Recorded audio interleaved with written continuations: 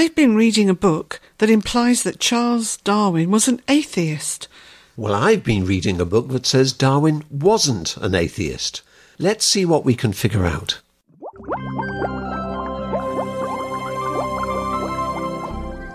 Take an interesting scientific fact, add a unique perspective, and you have a formula for an interesting discussion. A student and a professor are the catalysts for these next few minutes as we present Truth in the Test Tube.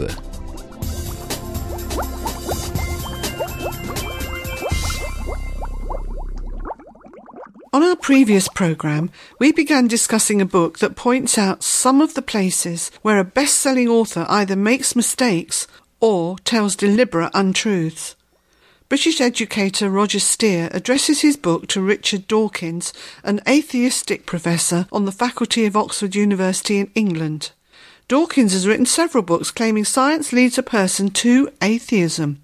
His titles include The Blind Watchmaker, Why the Evidence of Evolution Reveals a Universe Without Design, and The God Delusion. Steer says that Dawkins wrongly implies that Darwin was an atheist. Dawkins also gives the impression that scientific knowledge influences a person to be an atheist. Steer begins chapter 2 of his book, Letter to an Influential Atheist, by summarising that Darwin's discovery was not the mystery of our existence. He says it was the more modest origin of species. And he continues, I think we can agree that a species is a group, a population of organisms that interbreed with each other, but not with other organisms. And he continues, why is there a variety of life on Earth with very many different species? In the early 19th century, most people who reflected on these things thought of species as in some way, especially and separately, created by God.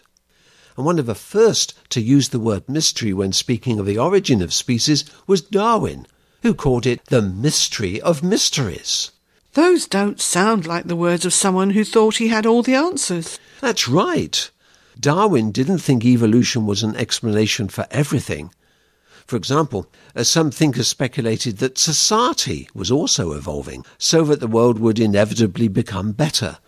Darwin disagreed, emphasizing that his theory was merely a biological concept. And next, Steer tells Dawkins, your books have been rather successful in proclaiming the message that Darwinism equals atheism.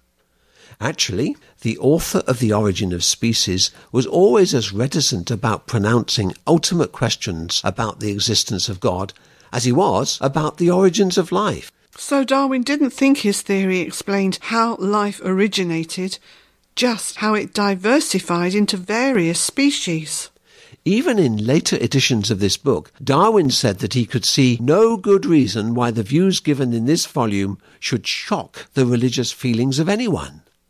One Oxford professor told Darwin that his theory provided just as noble a conception of deity, to believe that he created primal forms capable of self-development, as to believe that he required a fresh act of intervention to supply the gaps which he himself had made. So he thought God had probably used evolutionary processes to increase the number of species. 12 years after The Origin of Species, Darwin published The Descent of Man. It included the words, I'm aware that the conclusions arrived at in this work will be denounced by some as highly irreligious, but he who denounces them is bound to show why it is more irreligious to explain the origin of man as a distinct species by descent from some lower form through the laws of variation and natural selection than to explain the birth of the individual through the laws of ordinary reproduction. The birth of both the species and the individual are equally part of that grand sequence of events which our minds refuse to accept as a result of blind chance. The understanding revolts at such a conclusion, whether or not we're able to believe that every slight variation in structure, the union of each pair in marriage, the dissemination of each seed, and other such events have all been ordained for some special purpose. I hadn't thought of it that way before. Steer writes, he makes a good point. When I was present at a North London hospital for the birth of my 2 sons, I remember thinking, what a marvellous miracle. Thank God for the gift of life. Indeed, I've never heard anyone exclaim, "This natural process of childbirth which I'm witnessing removes the need for God." Darwin explained the origin of man through the laws of variation and natural selection, and considered that this had no more religious significance, for or against, than the birth of a baby. This is hardly the philosophy of a man who, according to you, has made it easier to be an atheist. Some of my reading says that Darwin became an atheist later in life. Is that true? Darwin wrote that he had never been an atheist in the sense of denying the existence of God. He did express some uncertainty. He'd probably have been called an agnostic, a person who wasn't sure about God's existence. Darwin wrote, "I cannot anyhow be contented to view this wonderful universe, and especially the nature of man, and to conclude that everything is the result of brute force." Darwin continued, "I'm inclined to look at everything as resulting from design laws, with the details, whether good or bad, left to the working out of what we may call chance." That's interesting.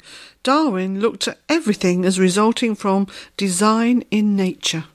In his autobiography, Darwin commented, "Another source of conviction in the existence of God, connected with reason and not with feelings, impresses me as having much more weight.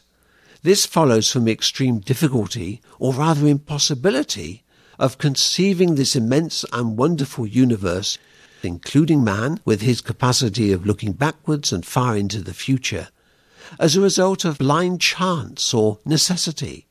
In other words, he said he couldn't imagine that the intricacy of nature could have originated by blind chance.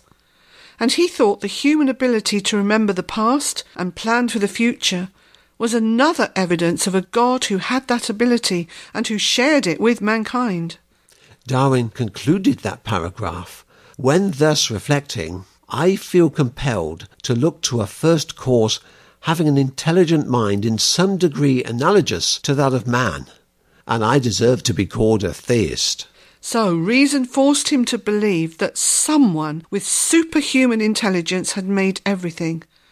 By calling himself a theist, he described himself as someone who believed in God's existence.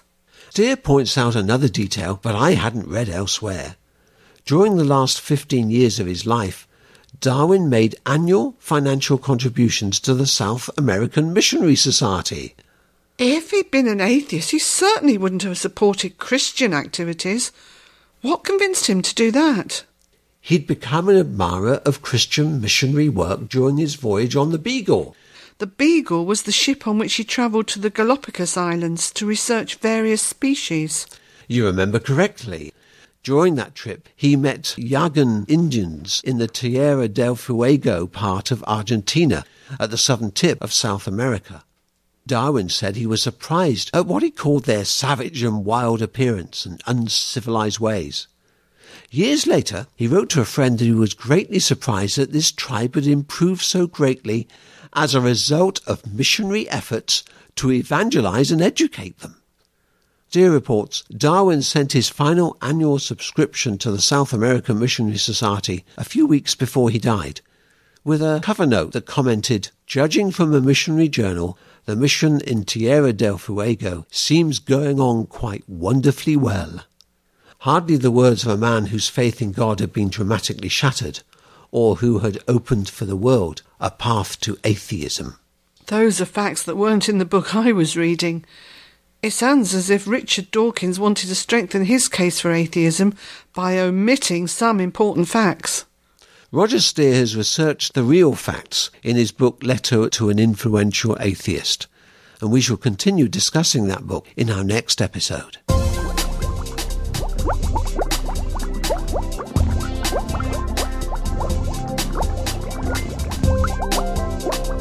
Has today's program brought a question to your mind? If so, we'd like to hear from you. If you want to email us, our address is testtube@radio882.com. That's testtube@radio882.com. You may also write our postal address at P.O. Box 4320, Bangalore 560043, India. Once again, that's P.O. Box 4320, Bangalore 560043, India. Either way, we would be honored to hear from you and know what you're thinking and answer any questions that you might have. And before we close, I want to invite you to join us the next time for Truth in the Test Tube.